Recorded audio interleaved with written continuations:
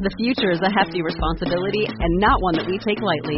But then taking things lightly has never been what Hefty is about. That's why we've created the Hefty Renew program that turns hard-to-recycle plastics into valuable resources like park benches and building materials.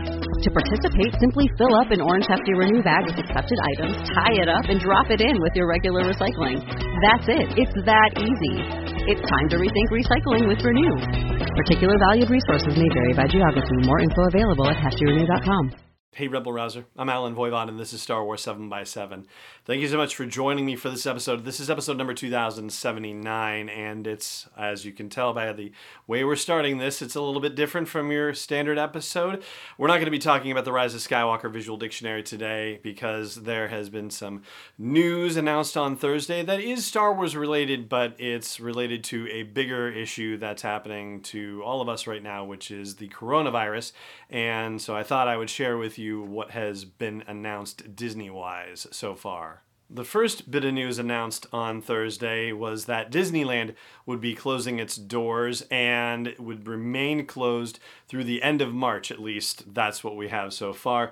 They did say that the hotels of Disneyland Resort will remain open until Monday, March 16th to give guests the ability to make necessary travel arrangements, and downtown Disney will remain open. So that happened, and then later on in the day, they made a similar announcement for Walt Disney World and also for Disney Cruise Lines. Although I will say, just looking at the announcements, it sounds like the hotels in Disneyland in California are going to close, whereas the hotels in Florida are going to stay open. But if you are traveling to either of those locations or had travel planned to either of those locations, please do check in with them just to be sure, because this is a fluid situation and news outlets report different things. So Disney World's statement says, in an abundance of caution and in the best interests of our guests and employees, we are proceeding with the closure of our theme parks at Walt Disney World Resort in Florida and also Disneyland Paris Resort. So their closures are set to begin at the close of business on Sunday, March 15th and remain through the end of the month. And what is really awesome, I was really glad to see this emphasized in both the Disneyland release and the Walt Disney Resort release, or Walt Disney World release, is that cast members are going to be paid throughout the closure. So that is very much a relief to those folks who are going to be, out of work for a couple of weeks and possibly more. As for Disney Cruise Lines, they're saying that they will suspend all new departures beginning March 14th, which is this Saturday, through the end of the month, and they are changing their cancellation policies as well, or at least they're modifying them in the short run. And so if you have a Disney cruise scheduled, especially to a European location, then it behooves you to get in touch with them, because in some cases, not necessarily all, but in some cases, they are allowing you to get full refunds with a caveat, within 1 day of embarkation. So you can actually cancel, a lot closer to your actual departure date.